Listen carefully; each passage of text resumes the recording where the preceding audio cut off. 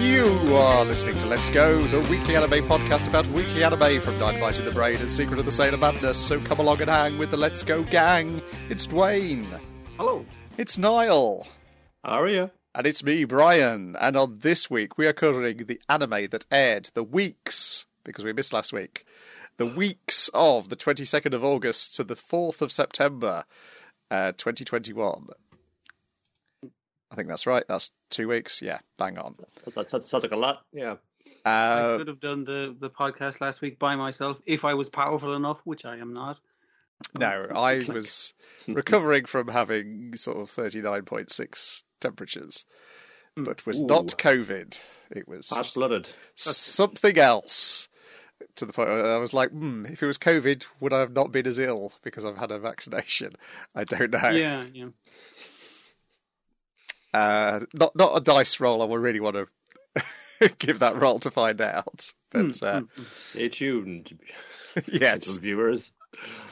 But before we get to the stuff which aired those 2 weeks, we've got to get to the stuff which aired months earlier. And Dwayne suggested the smart thing of doing 3 episodes of Great Pretender this week, rather than 4. And we're talking about Great Pretender Act 4_3, 4_4, and 4_5, which are more parts of Wizard of the Far East. Yes. Okay, yeah. Trying to remember which one's what now is another problem, but yeah. Yes. It's lots of daddy problems and mummy problems and lack of children problems, and then a flashback. As it's possible, the entire thing has been one long con set up by Edamura's dad. Yeah. Yeah, so I can't remember what happens in 4-3. So that's when the sort of that's when the kind of wheels come off of it, really, because that's when like Edamura like knows, if the boss wants to see you here, you can speak a bit of Chinese. That's it, yeah. We might take it to the next negotiation because we're talking to the Shanghai gang. They're like they were like a little offshoot of us, but they kind of started doing their own thing, making their own noise. Now I think they're bigger than us, so we gotta like kind of set this shit straight because we're the bosses, not them. So we need you on hand at the next negotiation, next meeting we're having with them. Yes, because she doesn't trust their translator, and also they end up sending the guy who isn't the person she wanted to see. They send Shen instead of Liu. Yes, she like insults him, and then he gets angry, and then says, "I didn't understand a single word you said." There's a great bit of like both of them calling each other motherfuckers, and the translator's going like, "He respectfully asked that you know." And it's like the translator's having to edit out that shit, even though both of them clearly know they're insulting each other. Well, everyone knows to knows by the end of it. It's just he respectfully declined your generous offer. I do not speak Chinese, but I do speak body language, and that's not good. Yeah. Then he confronts his dad, and then they try freeing Abby and the children a second time. This time the dad's in on it as well. He's like, I can't get away from these guys. Like they have me locked in. And as soon as I was like, okay, this is like, because he's still wearing the wedding ring, and it's like his marriage ring, I should say. He's kind of like, well, maybe because that reminds him of his mom who still wore the ring in hospital, assuming the dad would come back someday. Yeah. Making him think he's like being truthful, and it's like he wants to get out of this situation. So himself, the dad, our girl, and all the kids are going to escape. And this time he's just going to threaten them with a gun. It's like, get the fuck out of here, kids, or I'll shoot. Yeah, and this time we brought like a bus rather than trying to pack them all into like a minivan. Yeah. Pretty smart going altogether, but pretty smart going. I don't know. I think there's drug to do, and just fucking add the keys to the back door or something out that way. It's like yeah. But it's the thing of obviously it's like, we should get off the main road because they'll be looking for us on the main road. And I was like, no, stay on the main road. Keep it public. But that gets them. Get some black sedans. It's really trying to like flag us down there. That's for us. Yep, it's for us. Because fucking sake, odds. Edamura's dad. Fun turned us in for the money, didn't you? Mm-hmm. How could you?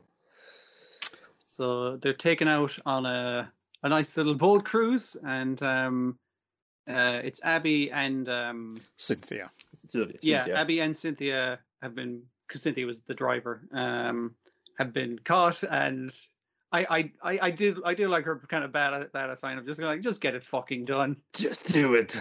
Yeah, but they're both like they're pretty cool in it. But they get shot and immediately dropped off the boat. And I was kind of thinking, in the show, they're fine. They're fine. They're definitely dead. They're coming back. Yeah, and then the guy who shot them gets shot by Edamura. Ozaki shoots them. Edamura shoots his dad. It was specifically Edamura's dad's gun. Yes. Where like they take his gun off him. It's like, here, shoot your friends to prove your loyalty. And then the dad shoots them instead. And then it's like, okay, now shoot your father to prove your loyalty. And he's like, Yes. I was just like, okay, that's a fixed gun then, yes. for sure. Yeah. Particularly because then Ozaki shows up alive later on in these episodes. After getting shot. And it's a long story. Yeah, then Edamura is refusing to eat, and so Akemi sort of mothers him. And then you're like, okay, not at this point, but by the time Ozaki shows back up, I'm like, is this a con as well? Yes, that's the other thing I was thinking, yeah. Because they mentioned offhand by somebody maybe down the pub or something that was like, oh yes, like the share woman, she had a son, but obviously something bad happened there. So I think it's his Edamura's boss who should be next in line for command, but he's worried like the old lady's taking a liking to this young buck. Yes. Because she's going so far that she's like 2 months after this, she seems firmly embedded in. He's got a room at her house, and he's fucking going. He's feeling all well done, getting the chairman one's favour there, and say, yeah, man, but it's a lot of pressure. That pressure should have been mine. I mean, that's a reward. I'm sorry. You'll be my boss one day. Okay, I'm okay. I can take it. Yeah, and I think it was like her son basically I couldn't handle it for whatever reason. It wasn't really given, but basically done a runner and isn't part of the organized crime family business.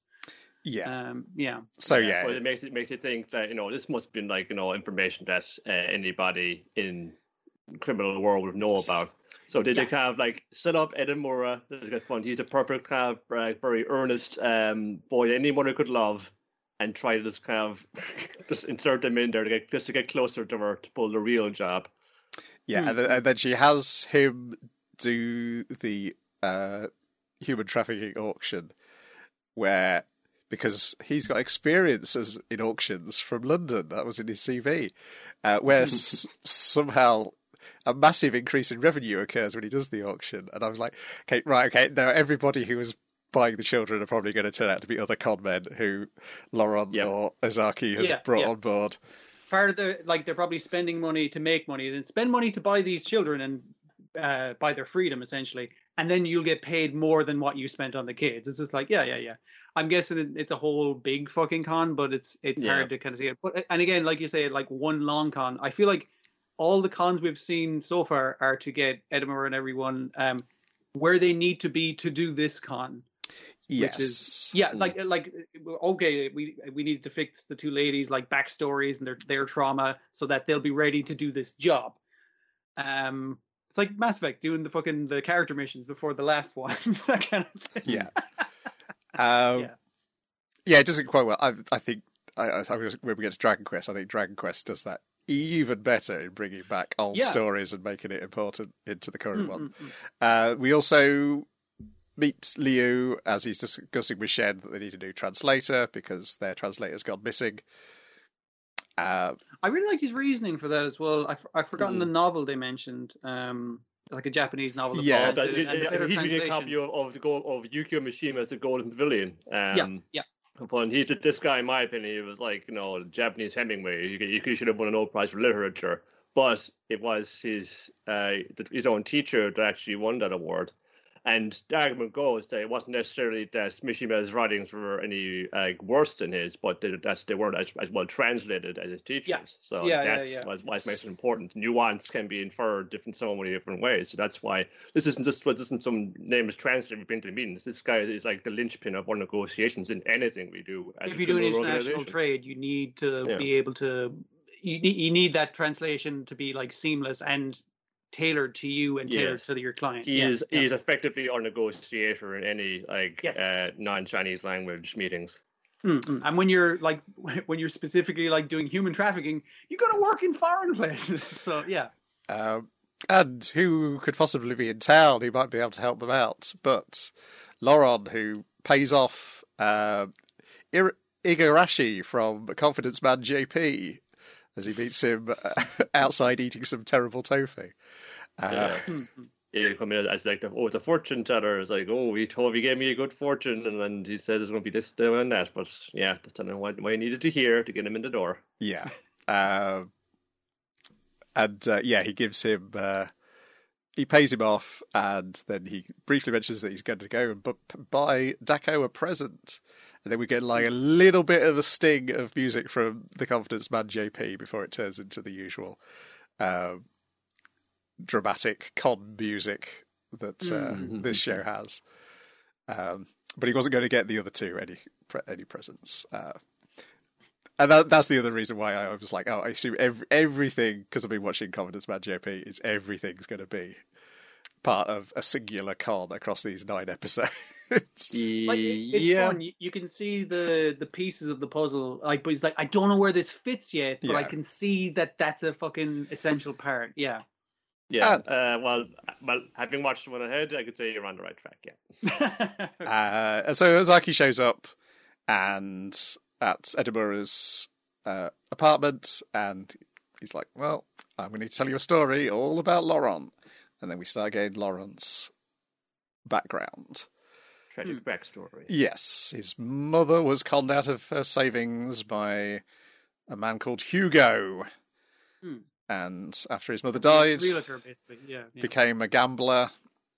And he then saw Hugo, tried to kill him, but instead stabbed a woman called Dorothy, who we've briefly seen in his flashback. And then in episode 5 of this case, we get more details of Dorothy. She's a con man, and she works in a team with Siwon and Ozaki, 2 other con artists. Siwon taught her everything she knew, and they want to bring Laurent into their scheme because of his language skills, his intelligence, and his gambling skills. But she makes it clear that they're all lone wolves who just happen to be working together. If you don't pull your weight, you're out of the team. Yeah, like if you get caught, you get caught. Like, we're just going to cut you loose.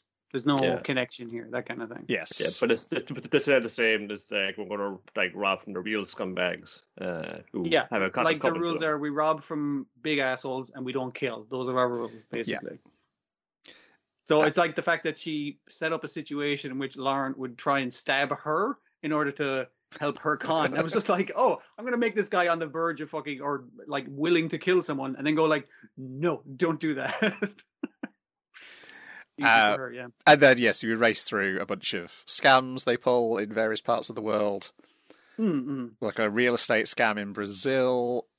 What's the scam with the football club in Milan?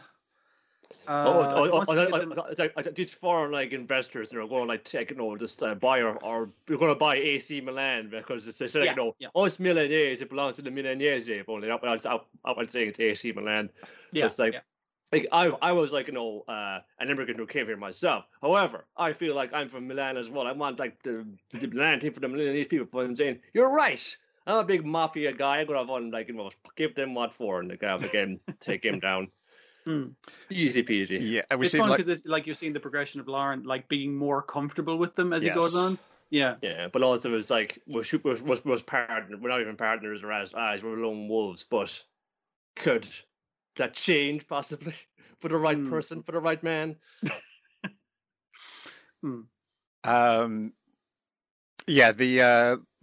The real estate one is similar to one of the plots of Confidence Man JP episodes. Okay. Where they try and trick because they're buying it for a tourism reasons. Resort. A resort, yeah. There's this evil resort mogul in one of the episodes who they're trying to trick into buying this useless piece of land. I wonder how they managed to mock up that he would the magazine or thing or newspaper that he got would have the mocked up profile of Laurent as I'm Laurent to Disneyland. You've seen how they've done this before, in Sao Paulo. Yeah, you've seen how they've done this before, with Edamura. They just had guys on the train reading the magazine and then leave it fucking down. They do that in the Confidence Man JP. There's the movie mogul one is they know this guy subscribes to this movie magazine, so they know which day he's going to get the subscription. So when the postman comes and delivers it, one of the con men comes moments later, also dressed as a postman, and swaps it out for an identical version, except the one they put in has got an extra article talking about this cafe where all the famous directors used to hang out, because they know that'll be tempting enough for him to go in there, then they can lure him into the con. But then the final thing they're going to do after Lauren and Dorothy have fallen in love, they go to Finland, and they one last scam, one last confidence trick. One last big job, one last crazy job. I said that was my last job, but it's how about one more job? Well, that's Laurent, he was the Edamura of that group because he was their heart of the team.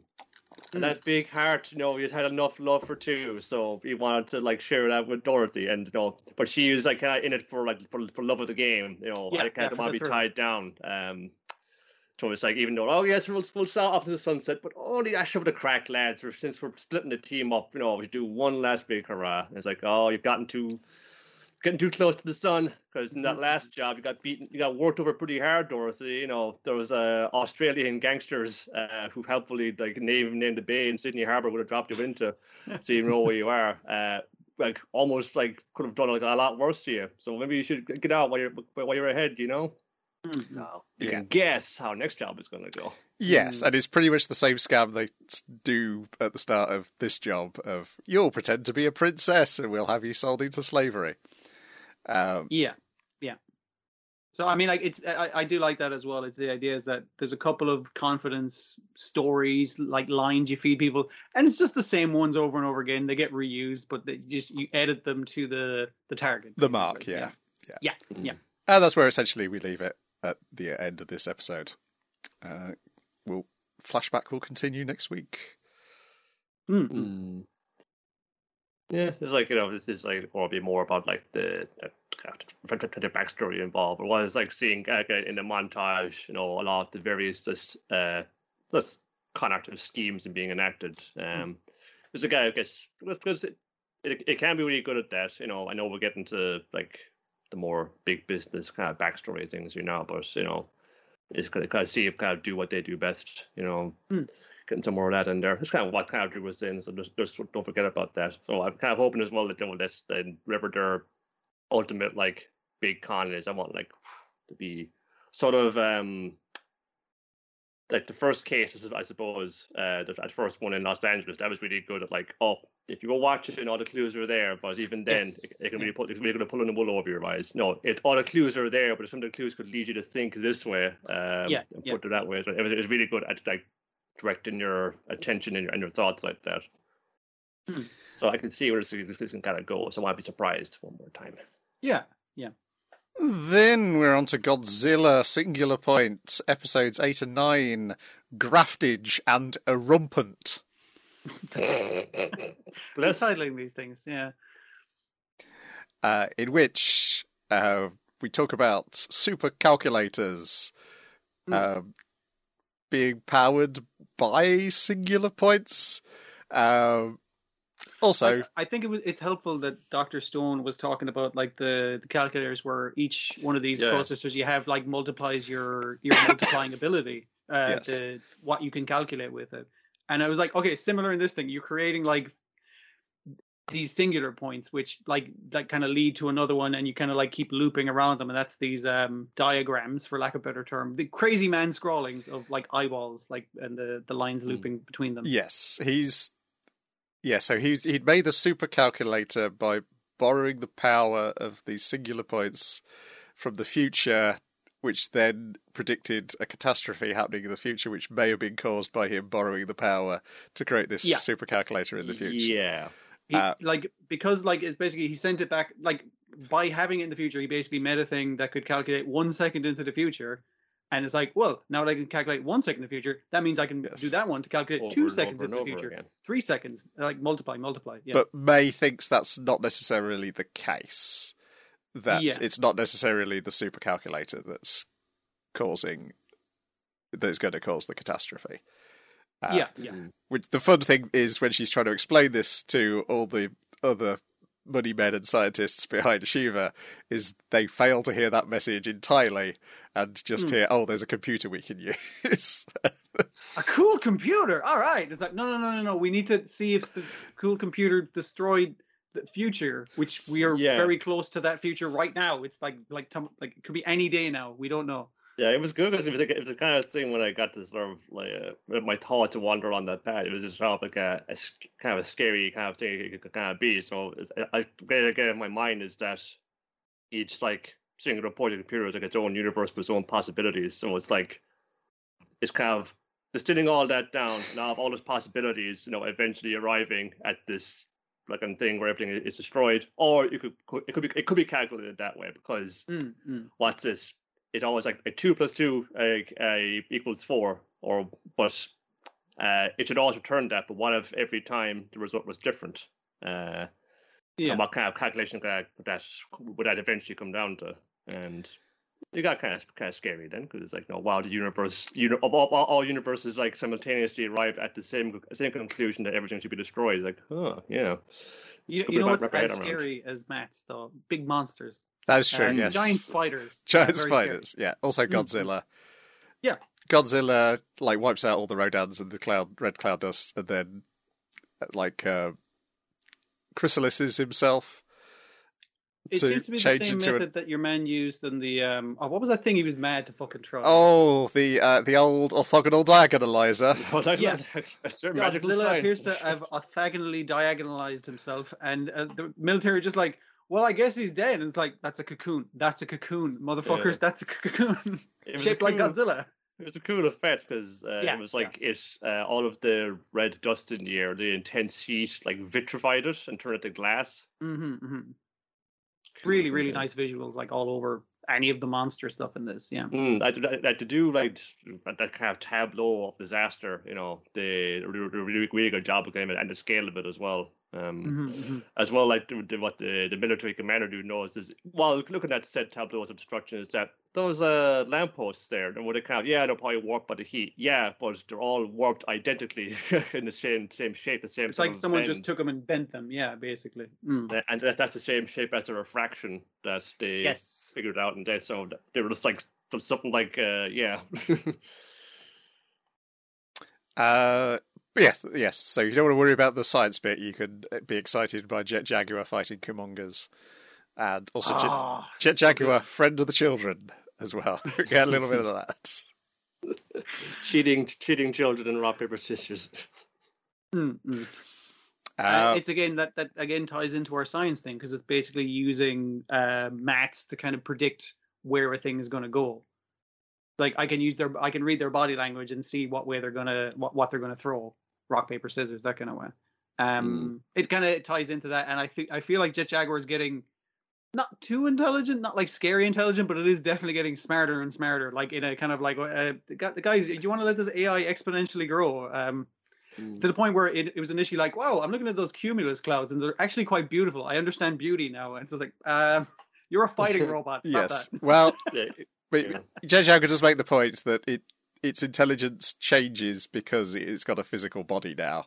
Because you're a body in the world rather than just an intellect on a computer. It's a different... Yeah. You can interact with the world. Which I wonder whether that's supposed to be a mirror to the monsters and the red dust. Yeah.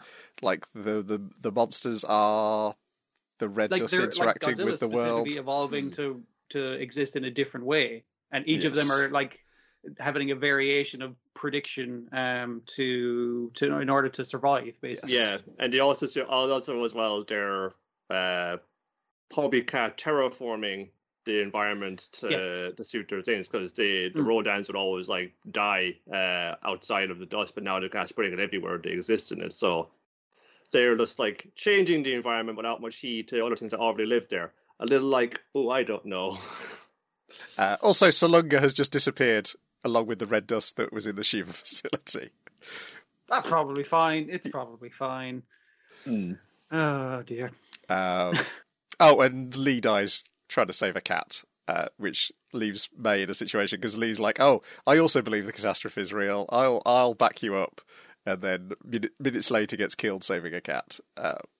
So I assume it's going to be much harder for May to convince the other guys once she gets to India that we've got to stop the catastrophe, rather than BB probably going, "I want to use the orthogonal diagonalizer again." He's mad to try that. Yeah. I want to try the opponents. There's 13 phases of this element. I want to try them all.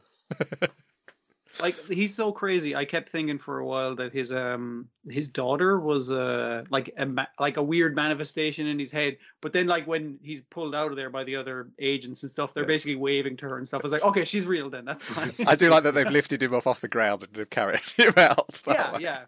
He's just going to sit there theorizing with a small child who just wants to cook him some lunch. Yes. That's all she wants to do. Yeah. Yeah, it's all good stuff. It's becoming more and more dense. I'm fascinated, given the red crystal stuff that's showing up in another show, which the two creators worked on Space Dandy together. I do wonder whether they were any back and forth or have just been reading the same books. Maybe, yeah, into the same stuff. Like I just in terms of like if the scary math isn't good for you, the fucking monsters are great. Like the idea of doing the spiders in like a dock, so there's loads of like ship's mass for them to jump between. I was like, and gantries and all that kind of exactly. Oh, that's so beautiful. Like, it's such a good fucking idea, and I haven't seen it done before. And like, despite I say not doing much, like it spends ages letting Godzilla just roar or something like that. It's like, it's fucking terrifying, and they spend enough time doing that. And they let a giant robot have a spear and just fucking slice and dice some spiders. That's pretty rad. Yeah, like, for as dense as science can get, if you really like that bit in Event Horizon where Sam Neill showed how it worked, where, like, you know, you start at point A and point B, while you can fold the paper together and get there. It's really good at sort of like doing those little sort of demonstrations with, like, what's on the desk right here. I'll use that to kind of give you an idea, the gist of this very just like theoretical physical concept.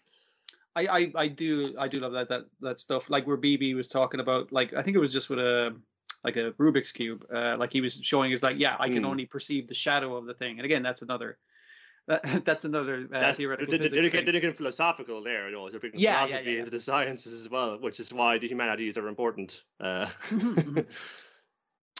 Then we're on to the stuff which actually aired in these past 2 weeks. Fina, Pirate Princess, episodes 2, 3 and 4. An Inherited Journey, Bar Barrel, and The Mystery of the Stone. As first of all, we go to Goblin Island. Fucking great name for an island. Where there are no goblins. We are introduced to the show's harem. All these ninja boys and one ninja girl to be potential suitors, but really there's only one. The others... There's very clearly one. Yes, there is clearly one. They're all very attractive, but it's clear, like, okay, I see what way the fucking this has gone. Yeah. Yeah, it is a bit like they took all the boys out of the Oran host club and then made them ninjas. There's literally the twins in there. I know, the quiet guy. Yeah. I'm fine with that, honestly. Just make them ninjas in a pirate show. Why not? Yeah. Fuck it. Yeah, great. And yeah, the priest of this island, who's been entrusted with a stone from Fina's father, and he wants to know what the deal is with the stone. But also, what's the main ninja called? The one who is clearly the love interest. They keep saying his name, and yet I keep forgetting. Yeah. I have to make a new list of names for names. Yes, there's too many. But he's the one who's like sort of gets angry at her for not knowing what this stone means. Which leads her to cut all her hair off in the hope that it will trigger some sort of memory, and it does. She remembers the word Eden. It's sort of like a mark of her resolve, and also to make her, like, trying to bring herself physically kind of back to when she was a kid, when she escaped that burning ship, and had shorter hair, that kind of way. Yeah. But the best bit of this episode is the gag where Salmon's trying to tell his name to the priest. And it's like, my name's Shalman. Shalman. Because he's got That's what I said. Yeah. a lisp because he only has 2 teeth left in his mouth. Which was my favourite joke of the episode. I mean, like, I was close to nearly as crying as those guys when there was like, they're not going to take them on their boat, on their journey. Because I was like, what are you talking about? These guys are great. That's gotta bring them. fine. The other guys are wacky as well. So yeah, Yukimaru is the quiet kid who they knew as children. We've got Shitan, who is the Bishonen archer. Karin, she's the inventor. There is it Enju and Kaide? They're the twins. Yeah, there is a distinct, like, they wear slightly different colours and a different cut of gi, but I can't remember which one's fucking which. So, you figure it out. I'll figure it out eventually. If you're able to tell 6 Osamatsus apart, you'll be able to do it. Yeah, good. Tsubaki, who's the sensible one, and Makaba, who's the large, quiet one who eats a lot. And then in the third episode, they go to the free island of Barbaral in search. I did like in the opening where you can see, like, there's a submarine. There's going to be a submarine in the show. It's like, no, the main boat is the submarine. Yes. They have it in episode 2. Let's fucking go. Yeah. Just good stuff. They go to one of those pirate principalities that are free from regular law and stuff, because they need supplies. They need lots of whale oil to keep this fucking submarine running. Already whale oil, man. Dear. Possibly look for clues as well as to the nature of this gem. And also, there'll be a bunch of characters who've definitely got designs as we meet a whole load of lady pirates. Like every lady pirate from history. Pretty much, yes. Nearly. Cool. I said to Brian there, I was getting annoyed when I saw a ginger lady pirate, and I was like, they're going to say Grania Newell's name fucking wrong again. It's like, yeah, she's O'Malley, the pirate. O'Malley. O'Malley! Yeah, what do you know? Oh, man. But they're a bunch of cool, like, great designs and seemingly very fun character lady pirates, and I was worried they were going to get fucking killed immediately by these ninjas, but they were just like, hey, we'll kill these random goon pirates, but you guys will leave alive because you can't kill a lady. And I was like, oh, good. Their stupid fucking thing is going to mean these ladies with guns and knives are going to be hassling them constantly. I got the feeling it's just those two twins are the ones who would not kill a lady. I got the impression I feel like a lot of the rest of them might. Yukimaru would definitely slice up a whole bunch of ladies to protect Fina. Probably. But they've got some plot armor is what I'm saying. Yeah. And they're working for the guy who had purchased Fina to marry. He does not make it to the end of the episode because the British have had enough of him and they tie him up in chains and hurl him overboard. We also, yes, the head pirate seems to be in some sort of relationship with Abel, the British Navy officer who looks like Fina and is constantly looks like Fina, and he's creeping on a painting. Yeah, well, we'll get to that in the next episode. Yes, he's creeping on a painting. Who's got a little sidekick called Cody, who's the one in charge of having this guy thrown overboard. They find a similar stone, and that leads them to episode 4. They go to Germany. They go to the Netherlands, was it? No, it's Germany. It's an almost real town. They've changed the name of the town ever so slightly, and the real town is also a gem town. Sorry, I thought it said it was like a Dutch name or something like that, but my mistake. And they go there and they try and find the stone's history. This is probably the slowest episode so far. We get introduced to, I can't remember her name. There's a lady who's got a crush on Yukimaru. And in return for sharpening her grandfather, the burgomaster's knife, they'll look at the records and see what the history of this stone. And this stone, it used to belong to Joan of Arc. But the record... Joan of Arc. Commissioned by Joan of Arc, but 5 years after she died. Yes. That's impossible. Yeah. And it's Joan of Arc's like nickname, La Pucelle. Can't remember the rest of it. But the La Pucelle bit is the important bit because Fina remembers, like, was I called La Pucelle when I was younger, or did I hear somebody called La Pucelle? It's a familiar term. Yeah, it's a familiar term. Yeah. And then we get the final cut of Abel on his ship pouring away at a painting of a lady going, La Pucelle, and then Cody walks in and he quickly hides it behind a map. Yeah. Hey, you creeping on that painting? No, shut the door. I put a necktie over the door. You know what that means. There's a lot of like plotty kind of stuff and everything, but like in that episode 3, there's a lot of like fun. We're going ashore. We're going to go mad on the town, kind of stuff. I did like they did have like some constant background jokes in episode 4 as well, where the reason he's taught what's it, something Maru. Yukimaru. Yukimaru. He's talking to this woman because she was talking to the guy trying to go, someone teach me how to fight using whatever weapons you can, and everyone's just like, you suck at fighting. So she kind of complimented the Bishonen guy. He's like, oh, I can see why the women like him. He's very easygoing with it. And he man's like, easygoing with women, eh? That's what you're into? All right, I'll chat up this woman, even though I had no idea what I'm saying. And then the Bishonen guy's like, hey, you want to watch it there, Fina? She's going to try and fuck him if we hang around here too long. She's like, oh, shit. Yes. So it's great background jokes. Even when it cut to the twins and the big lad. Oh, they're yes. kind of like, hey, we haven't had a scene in a while, have we? Yes. It's like, no, I guess maybe next episode. Yeah, they were like, you better get a line in now, Makaba. This is probably your only chance before the episode ends. It was like this moment of like fourth wall breaking. It's very funny, yeah. And, I mean, like, if it wasn't just like this thing's gorgeous and the plot is interesting, but the jokes are really on point. Yeah, okay. It's definitely. Gotta keep that up because I've only seen the first one at this moment and enjoyed it, and it's like it's still a good time. Yeah, no, it is a fun one. Yeah, it definitely feels like it's going in a Mysterious Cities of Gold direction in this treasure hunt type fun romp type thing. Yeah.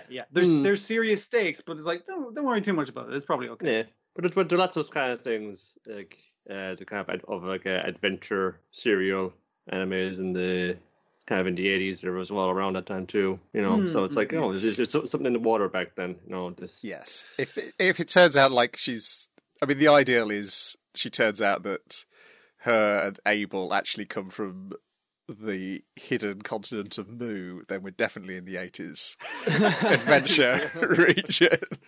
I wouldn't be surprised, honestly, because like the whole thing was like, okay, we're pirates. Oh, yes. Go across the Atlantic whenever, and the whole thing of like, obviously it's Japan, so they do Jeanne d'Arc.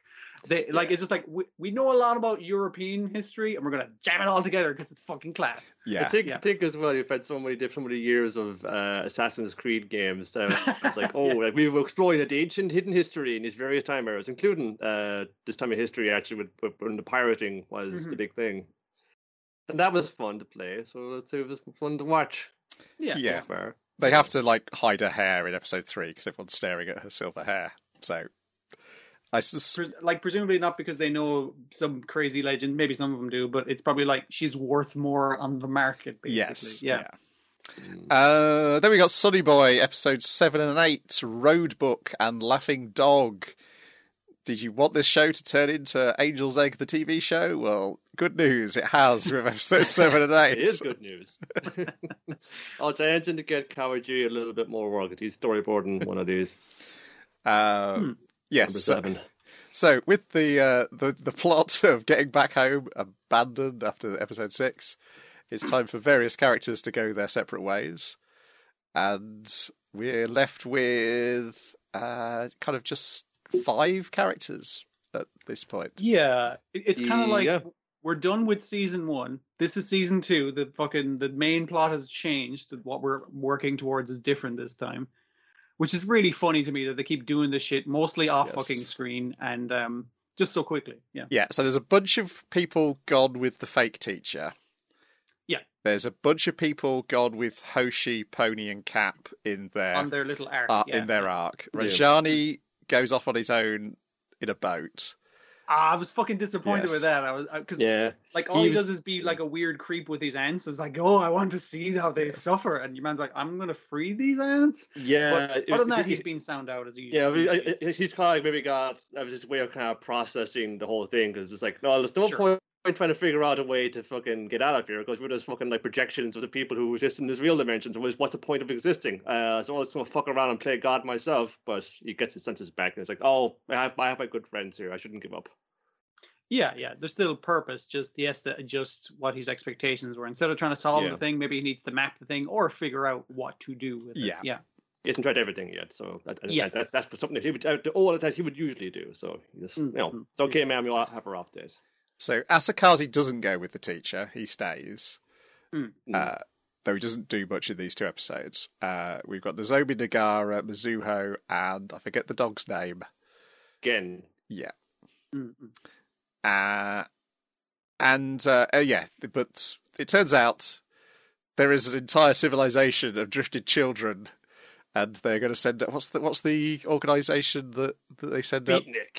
Beatnik, yes, to judge Nagara. This has been happening for tens upon thousands, and not possibly millions of years. I'm not sure what scale they're operating on because they're How long meeting. has this school existed? Yeah. Because there's a whole meeting of them in some interdimensional space where they're all seem to be children or like from the same high school or in that same uniform, but From the same year. Yeah. some countless like iterations of the Yes. same scenario, seemingly. And if they're having like their 6 millionth annual like meeting of what the fuck we should do about this, but they know that Yes. Nagara is the observer. It's probably his fault we can fucked up like this. Let's go get him. Yeah. We have a Let's blurry send- photo of some guy whose fault this is. And unfortunately, by removing the ant colony and wanting to set them free from our science boy, he meets a bat. A but bat actually who's comes- an he comes umbrella. across one of those bars you call it in a playground. Not swing bars. That's not the right name for them. You can't get on me, and you You can flip over, like You got to swing upside down to them. Yeah. yeah. Turn your whole world So he upside does down. that and promptly falls into the sky as the world turns upside down. Yes. Congratulations, you're in an ant colony of students now. What are you going to do about it? And they're building the Tower of Babel so they can get to Down. God. They're building it down. As Yes. Well, it turns out they're building They it must be working on up the foundation because or something. everything's upside down. Anyway, That's good. yeah, and he strikes up a friendship with this kid who's got a great character design and a great vocal performance. He's like, because they're all like high school teenagers, but some of them have been did for hundreds, if not thousands, of years. And so he's trying to kind of like, oh, I'm just a broken down old timer, but I'm just basically the same age as you. Look at us. Yeah, basically.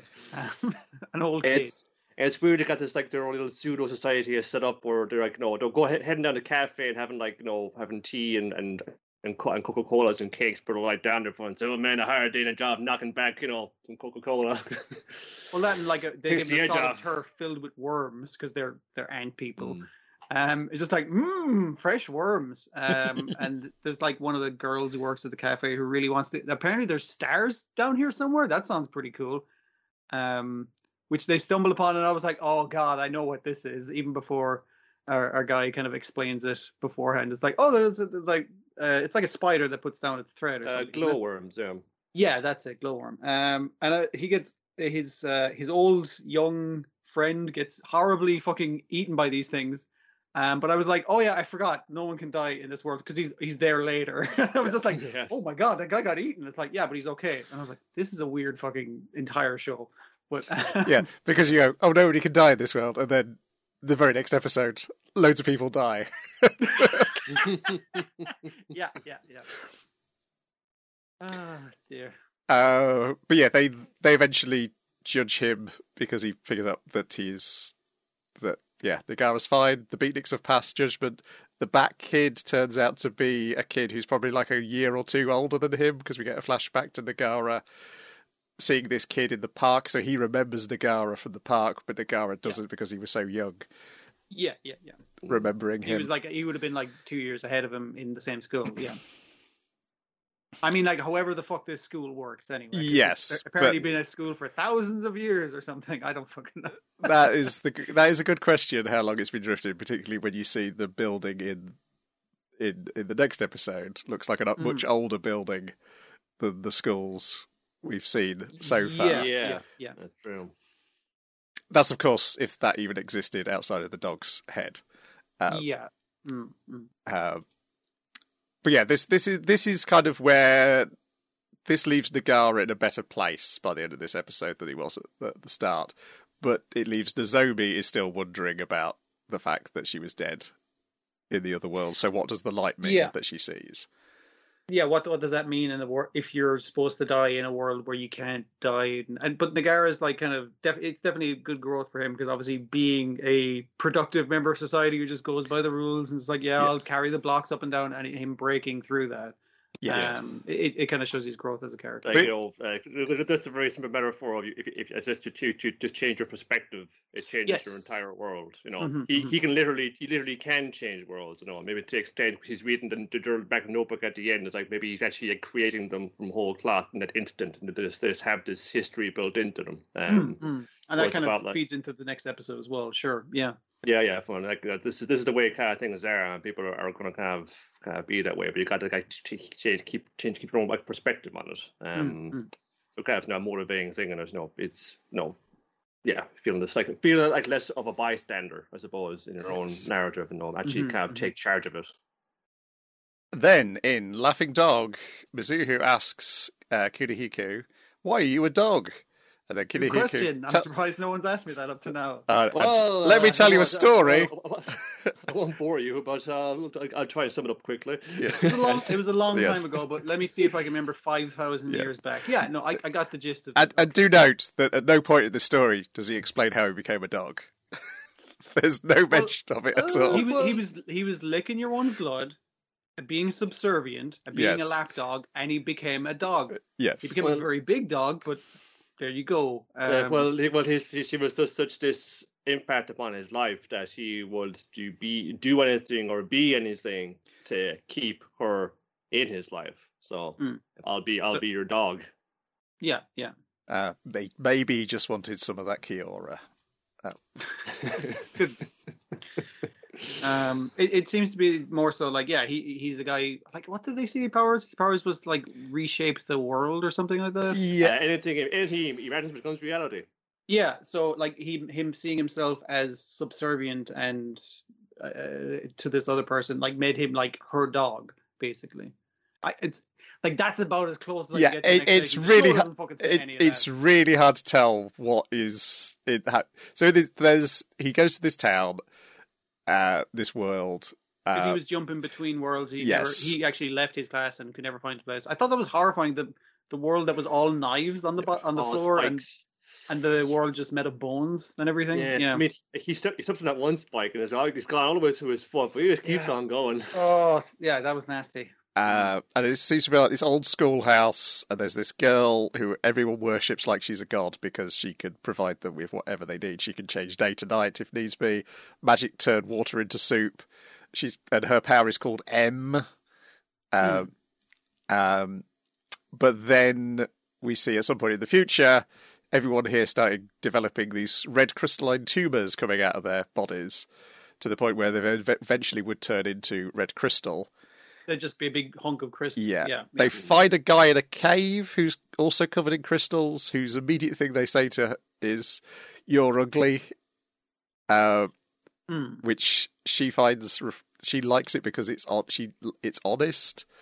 And then it turns out it's contrasted with like a scene with her and the dog before he's a dog, where he's like, "Hey, what do you think of the look of me?" And he can't bring himself to look at her. Yeah. And like one of her eyes has gotten fucked up, and like obviously there's loads of crystals growing out of her skin. She does not look healthy. He's like, yes. "Oh, you're gorgeous. Your lips are as blue as the sky." And I was like, "That's not a good thing, bro." Your blue cracked lips. Yes. And a dog when he was a boy, had originally tried to flee this world because he found her powers creepy and everyone's behaviour towards her powers creepy. It wasn't until disingenuous. It really bothered him, basically. Yeah.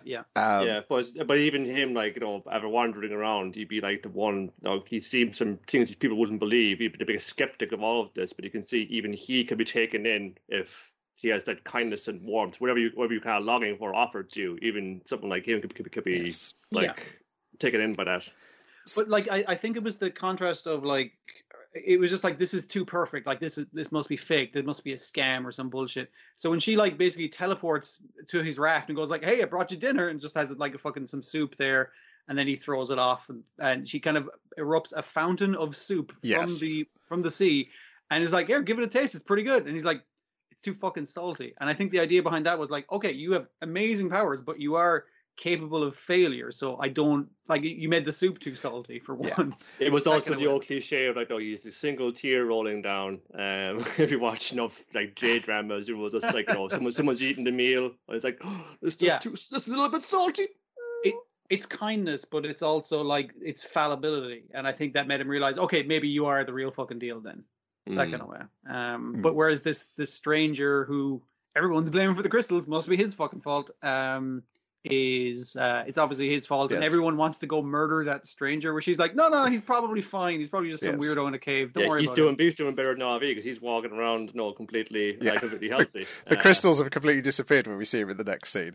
And yes, he's got a cloak. He's like a medalled up. I was going to say a medalled up malevolent Snufkin. Yes, he's covered in medals, and he apologizes. He was lying when he said he thought she was ugly. Here, don't you want a medal in return? I only said you were ugly, so you trust me. Here's a medal for killing 100 people. I got one for killing 1,000 people, 10,000 people. I got lots of medals. She's like, the fuck? You're really fucked up. Go away, please, weird man. Because it's been thinking, okay, which like concept of existence are you meant to represent?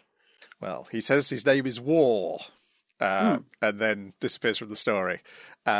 Everyone turns to Crystal except the dog, and then the dog stays in this forest, surrounded by his friends who've all turned to crystals, until he sees our characters. I guess from his point of view, it looks different when they're poking around inside the cinema.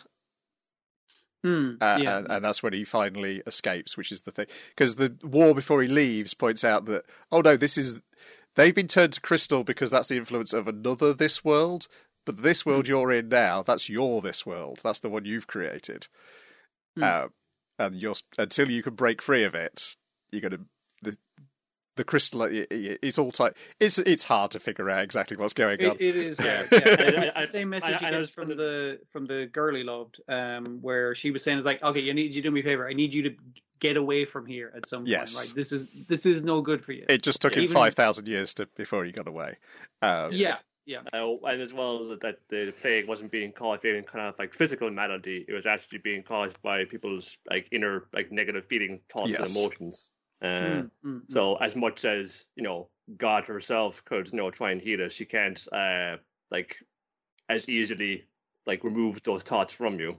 It's very similar to the Black Curtain plague that was affecting the characters before, where they were people who felt kind of pushed out, your outsiders and stuff. Like they went into their own perfect world where you could stream Pac-Man to nobody, that kind of thing.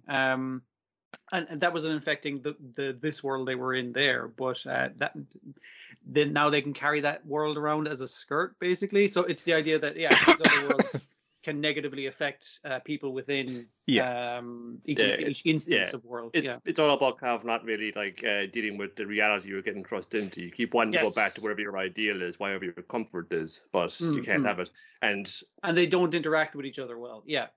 Yeah, usually people who really want to kind of like go back to their ideas because, well, this status quo suits me. Yeah, but it doesn't suit this person. Yeah, but it suits me, so I'm going to selfishly cling on to it and just like go back to it every time. So I'm not going to budge on this.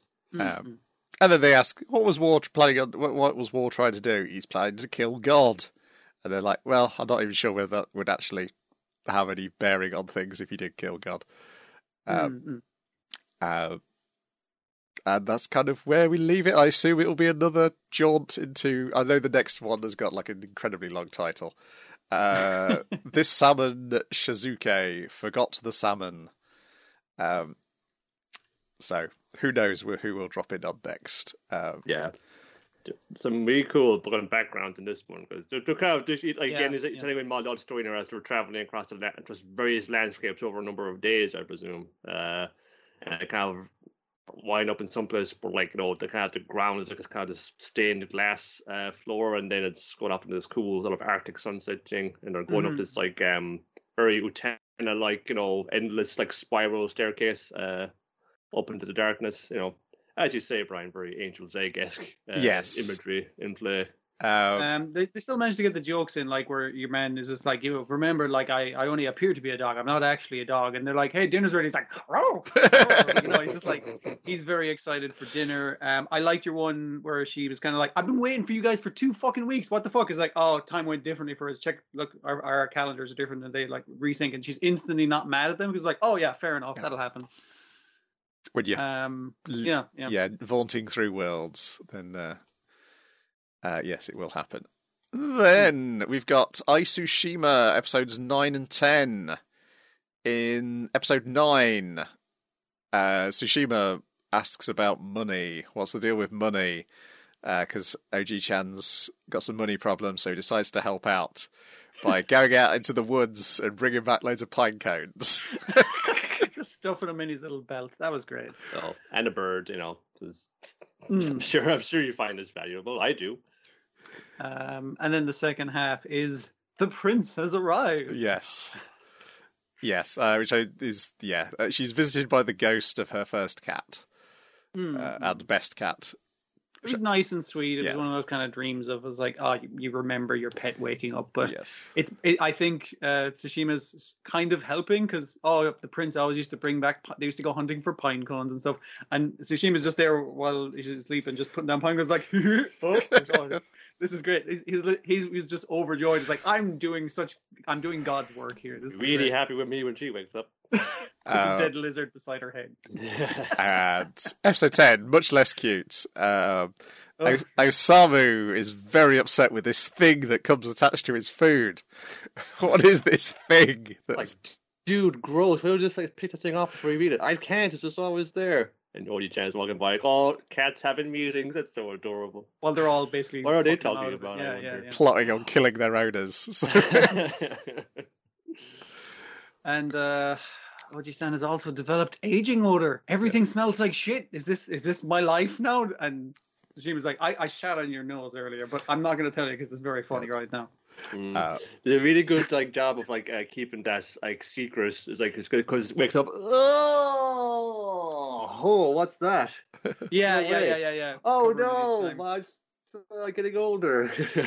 And then in the extreme faces, you just think it's like a mole that's been exaggerated or something. But yeah. There was also a bit where he wanted everything. It was like, what do you want, Sushan? Do you want to? Oh yeah. Do you want you want the belly rub? You want the brush? You want the toy? It's like all of it. Also food. I want to eat at the same time. Checking out on the web once, there was a good one today, which was yes. We learned that Su-chan has the inability to hiss. So he's too fat to hiss. Yes. Which is great. He's getting mad at Osamu being mad at Oji-chan, so he tries to put him in his place, but then it just means Osamu and Oji-chan are just staring at him like, what on earth was that? And he's like, I'm hissing. It's a hiss. I'm hissing at you. Harumph. Those are worth watching. They're not as great, but there's still some really fun voice acting in it. So yeah. And good jokes. Then we've got the Dragon Quest: The Adventure of Dai, episode 46 and 47, the Extreme Annihilation Spell Bedroa, and to the final battleground. Training. Time to level up, boys. We gotta do some more grinding before we head off to the final battle. I was a little annoyed they didn't just use level up, because you could hear them say level up when they goes to see the blacksmith who's because sometimes when they translate things it's weird. Like it was the same in or similar in Great Pretender where they said your one's a femme fatale, and where you can hear her in English saying is sexy body, dynamite sexy body. Yes, that's much better. But Dragon Quest, just fucking use the game terms, it's fine. Because in the comic it gives you character stats and these levels. It gives you the stat blocks and everything. Brilliant. So they just swapped eye catches with Dragon Quest House Hunting because they are their MP and HP. So it was perfectly legitimate use of level up. It wasn't metaphorical; it was literal. That is what they're having to do. What's the other trait? Yeah, so the big part of this episode 46 is not well animated, except for the bit where Pop is doing his spell. You got to take ice in one hand, fire in the other. Remember Flazard? Now you've got to be more disciplined than Flazard. You can bind them both, and you make this spell Medera, which just disintegrates shit. Yeah. Okay, so one way I can teach this to my boy, and it's very simple. Catch! Yeah, the only thing that can stop this is another one shot straight back at it. So, I mean, trial by fire and ice, I guess. Yeah. The other training is Crocodine's leaping into that big whirlpool attached to I assume he's like separating the whirlpool using his pure muscle strength by the look Or of a it. sweet axe, which he knows can make whirlpools. Yeah. And he needs the help of our mouse friend to kind of like basically to drag him out of there in between fucking sessions. And in return, I give him a present, which we learn what that present is in episode 47. Mom is training under a waterfall because she's a martial artist now, and that's how you do things. Yeah. And she's... Also, Pop gets really fucking real dim legs moment when he sees how like sculpted and toned her body is now. But he has to fucking say, "Oh, you can see her legs the whole time." I don't know why you're. It's like, oh, but now they're not wearing tights. It's like, not this close, but I'm cooling my busted like arm in the river because I keep fucking up the spell. But at least I'm not getting annihilated, I suppose. Our two boys have went back to the sword maker, who's not mad at them at all. No, I mean, like, it's a sword. It's gonna get chipped. I think now I'm gonna kick your asses until you fucking know how to use a sword properly. It's like, okay, he is mad at them. Yes, and it's like, it's your fault, Di. Is it my fault? And then he says the line, "Oh, I guess it is my fault."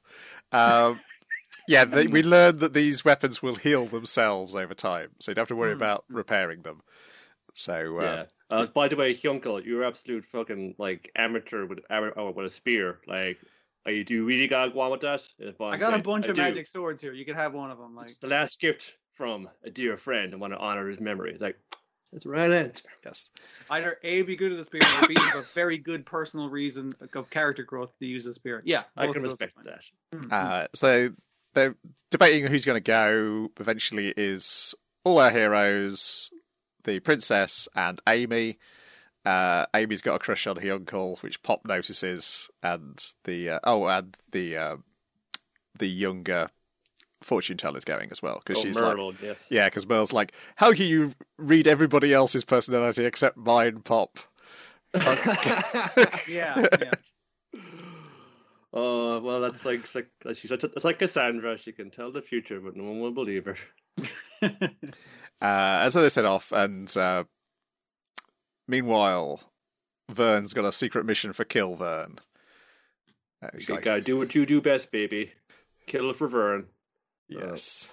Go kill his dad because he's sulking in a cave somewhere, and if he ain't putting in the hours, I'm afraid I gotta cut him loose. So go on. And also, I've kind of revealed my plan of destroying absolutely everything. So he wants to just destroy humans, which is more than that. That was not in my contract. I said only kill all humans to want revenge on them. Like, that's what I signed up for. Yeah, well, there was like we're pulling the kind of clause to like revoke that contract, and we're going to go over the whole 9 years in this one. Sorry, that's just the way we are now. It's new management. You gotta deal with it.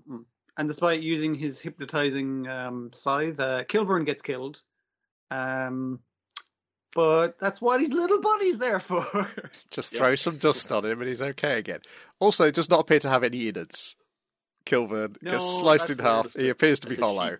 Yeah. Which again makes me think it's like himself and maybe not the other Vern guy, but like influenced by the Dark King. Basically. I just said I just like little bits of him, little bits Puppets of his sword or something. As protections. But they're fucking named after him, so well. He does give away though Vern's plan, which is that he is not intending on keeping the surface world. He's going to bring the underworld to the surface and destroy the surface world. So he's going to drop everyone into hell. Yes, basically. What he's promised Hadlar is a lie. And he also mentions like the dragon who lived underground that apparently your fella has met at some point in the past. I don't know whether that's going to be important. I suspect it is.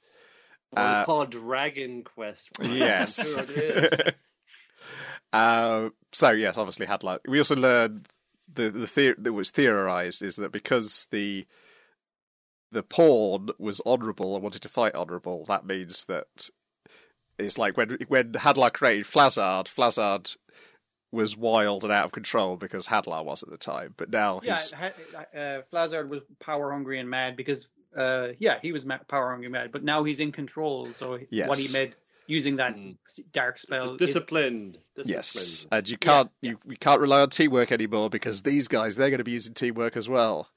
Shit! I didn't know they could do that. And also, meanwhile, the Queen is like, "Oh, we should kill Zamora. He's a terrible person. We should just kill him." But Hadlar's no, he's going to just leave him in prison. I'm sure that's not going to backfire on him in any sort of way. He'll probably learn his lesson. I learned my lesson, so I mean, like, I give him a chance for character growth. I should kill him, but maybe that would be the smartest thing to do. But he did give me the perfect. He did give me the body, though, and then the Queen is just like. I owe him a solid of not murdering him. That's a wise choice, my lord. No, but maybe a little too lenient on parasites. It's just like, you got me there, Queen. I give you that. I am a nice guy. You're right. Yeah. But then we see the final battleground being built. It's this giant rocky, spiky mess. But then the chess pieces come and arrive and attack the base to destroy the ship that they were planning on taking over there. Only one of them a wizard manages to get away and warn everybody. And then one of these great warriors who they've been talking about, all hyping up all throughout these last two episodes, who they're going to meet up with, shows up. And it is the hero of the North.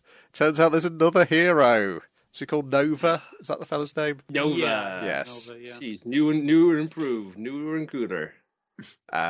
He's also taller than Dai, so that must make him better, right? Yeah, I really like the idea of like, oh yes, you've been going on your little quests in this that we've seen, but what's to say there's another guy who's also been doing similar stuff all this time? The whole world. They're kind of coming down like from both ways. They're going to meet in the middle. Yeah. You start here, and I'll start here.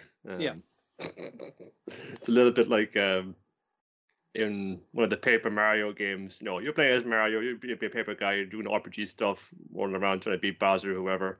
But occasionally you can run into Luigi in the towns, and he's like having his own adventure off in a different game. But he meets some of his party there, but they all fucking hate him because he puts it that way, but actually really fucked me up when I left me in debt, so I'm going to follow this dude around until I get him to pay up and so on like that.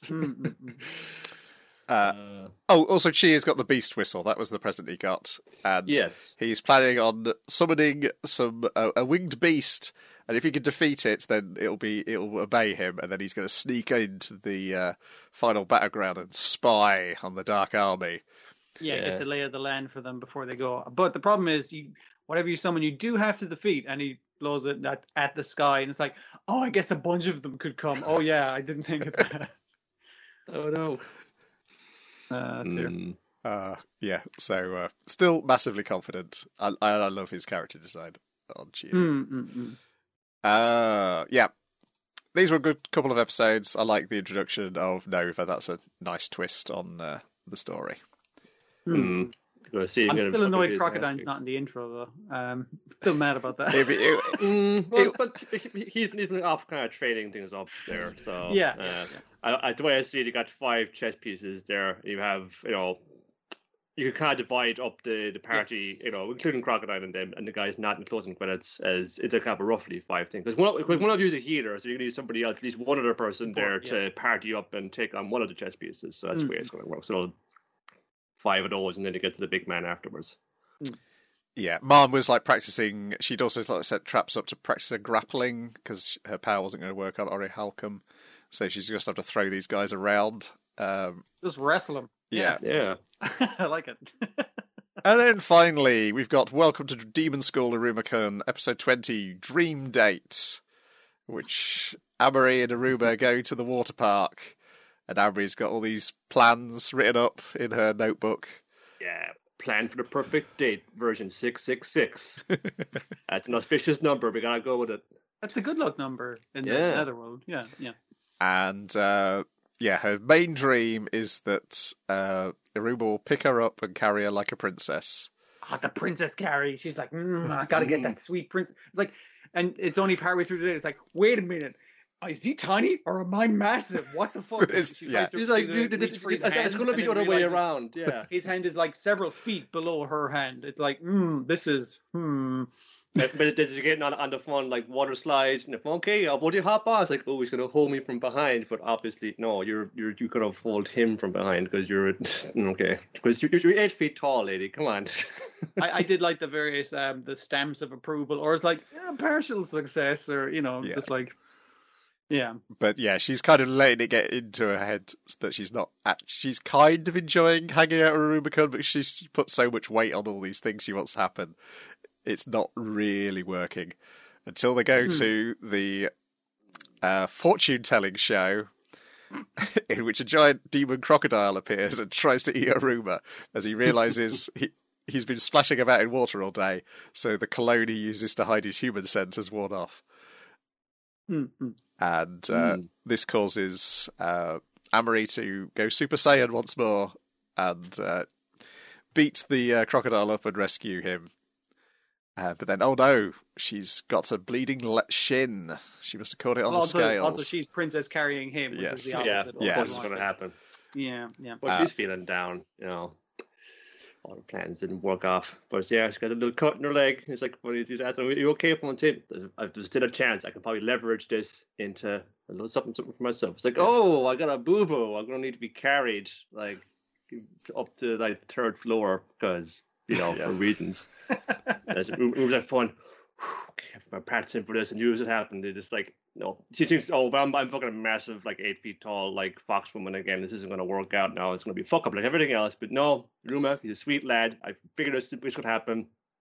Practicing the spell all week. Shazam, you're lighter than air. Gonna carry you up all the way. Yeah. So we've got a nice little moment where kind of walking through the tunnel, and then as he's coming out of the darkness into the light, and she said, actually, despite everything, I did have a really fun time with you today. So it's like, oh, he's such a sweet boy. And then the Tsukima is her getting home as her dad's like, because when she was younger, she didn't want to go anywhere except with her dad, and now he's absolutely horrified that she's gone somewhere without her dear old dad. Yeah, and at the opening bit, it was like, oh, wait, are you going on a date? And it's like, no, I'm just cleaning my wardrobe of dresses and sorting them into piles of prettiness. He was just like, okay, that's probably fine then. So he's getting the weird, like, oh, my daughter is in love with me kind of thing. And it's like, haha, dude, you need to grow out of that because that's bad. Okay, don't do that. Being a weird dad, basically. Yeah. There was a sweet little one. They took the week off for it, but I didn't notice. But I'm sure a lot of people were waiting for finally this first date to come around the corner. Like, what's going to happen? Yeah. It was like really fun like that as well. Great flustered faces and Amory. She's just, oh my god, he's holding my hand. Princess carrying me. But yeah, the other fun bit is when she couldn't stop herself from telling him to pick a better present for Clara, and she's like, "Oh no, I'm helping my enemy." So I think it's just one more episode. I think it's a short season. Yeah, well, it's like more of the plot arrives. Well, there's things, lots of like mysterious cloaked figures. Yeah, but are doing the rounds there, and that somehow is everything all wrapped up pretty quickly. That's not bad. Yeah, not bad at all. Particularly, it helps when things are all like a continuing storyline and you can talk about 3 episodes in one go. Righty-ho.